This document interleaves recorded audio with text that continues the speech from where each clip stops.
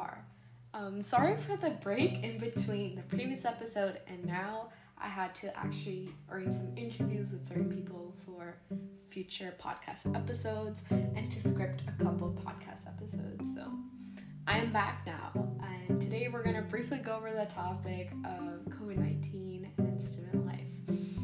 COVID-19 is a well-known name in every household, and how did it get so big and famous? COVID-19 is a disease that started in the beginning of 2020, and it specifically came in March and spread all over. Coronavirus was spread through modern travel, and in a matter of days, it had completely spread over the US and all over the world.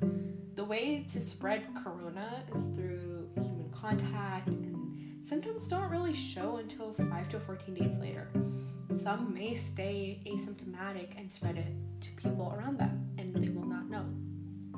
There are vaccines out now, like from Pfizer, Moderna, and Johnson & Johnson, and people are getting vaccinated, but it will take some time to get to everyone since there's a lot of people needing to be vaccinated and a lot of the vaccines need to be made and produced.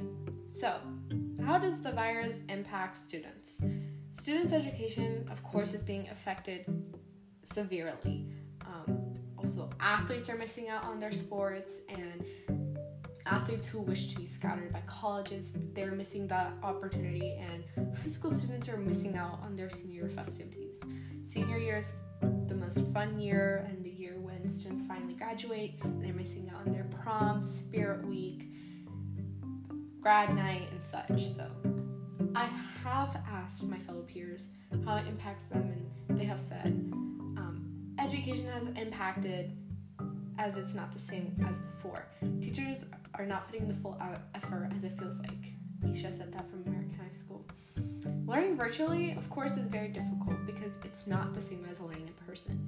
There's this disparity between the student and the teacher, and the information coming in is not really taken in online. There's a huge difference since there's a lack of communication and collaboration and cooperation to work together as a student and a teacher and to learn and take in information.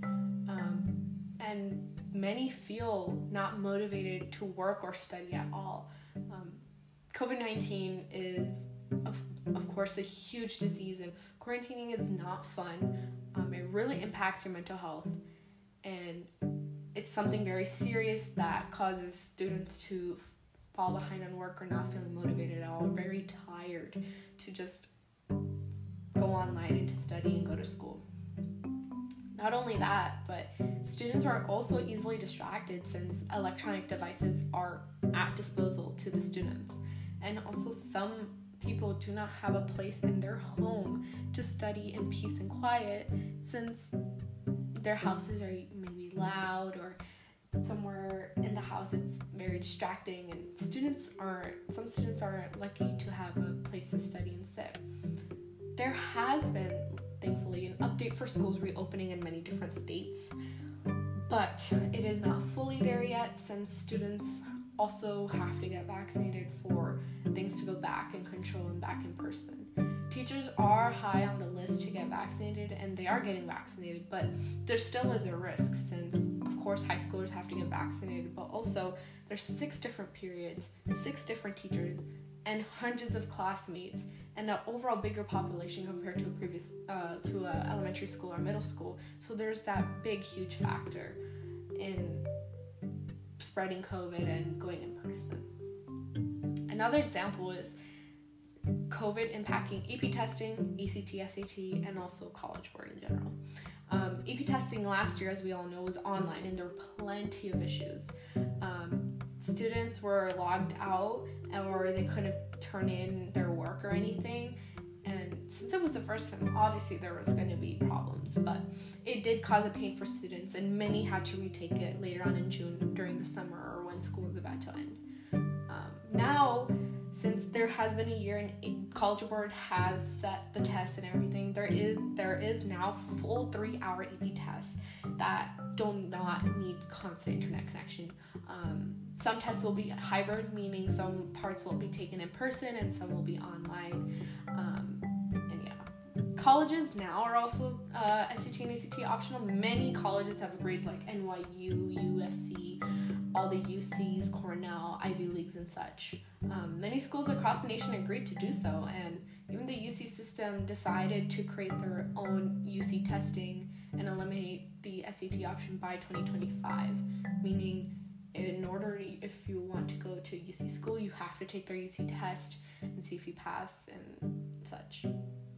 This is a issue. Many think it's a positive since they don't need to take the SAT or ACT anymore, but it does cause a rise in competition into getting schools now. Now GPA is heavily relied upon to determining whether a student will come into the school or not, since the SAT is not there to evaluate the student and also to see, quote, the potential of the student. And people are going as far as taking the SAT in different states. Many students I know in my class who go to schools in California or just friends in general, they're going to Arizona and Nevada just to take these tests so they can submit it to their schools. Not only that, school life is not the only thing being impacted, it's also personal life. Life at home and social life is really difficult for a lot of people because of school closures.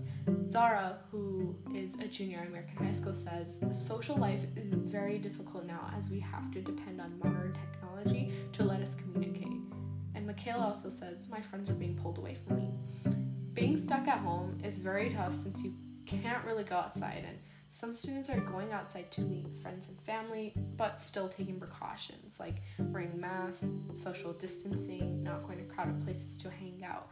But it's not the same anymore.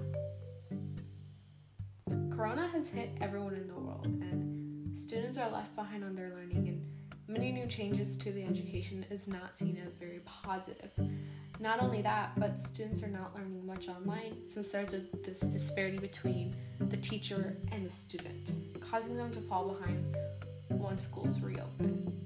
Not only that, but SAT, ACT, AP testing, and College Board in general, there's also those problems, and there's this risk factor of, maybe contracting COVID-19 when you go in person to take the SAT or ACT or the AP test, and also the rise of competition to get into colleges since many colleges are going now SAT, ACT optional.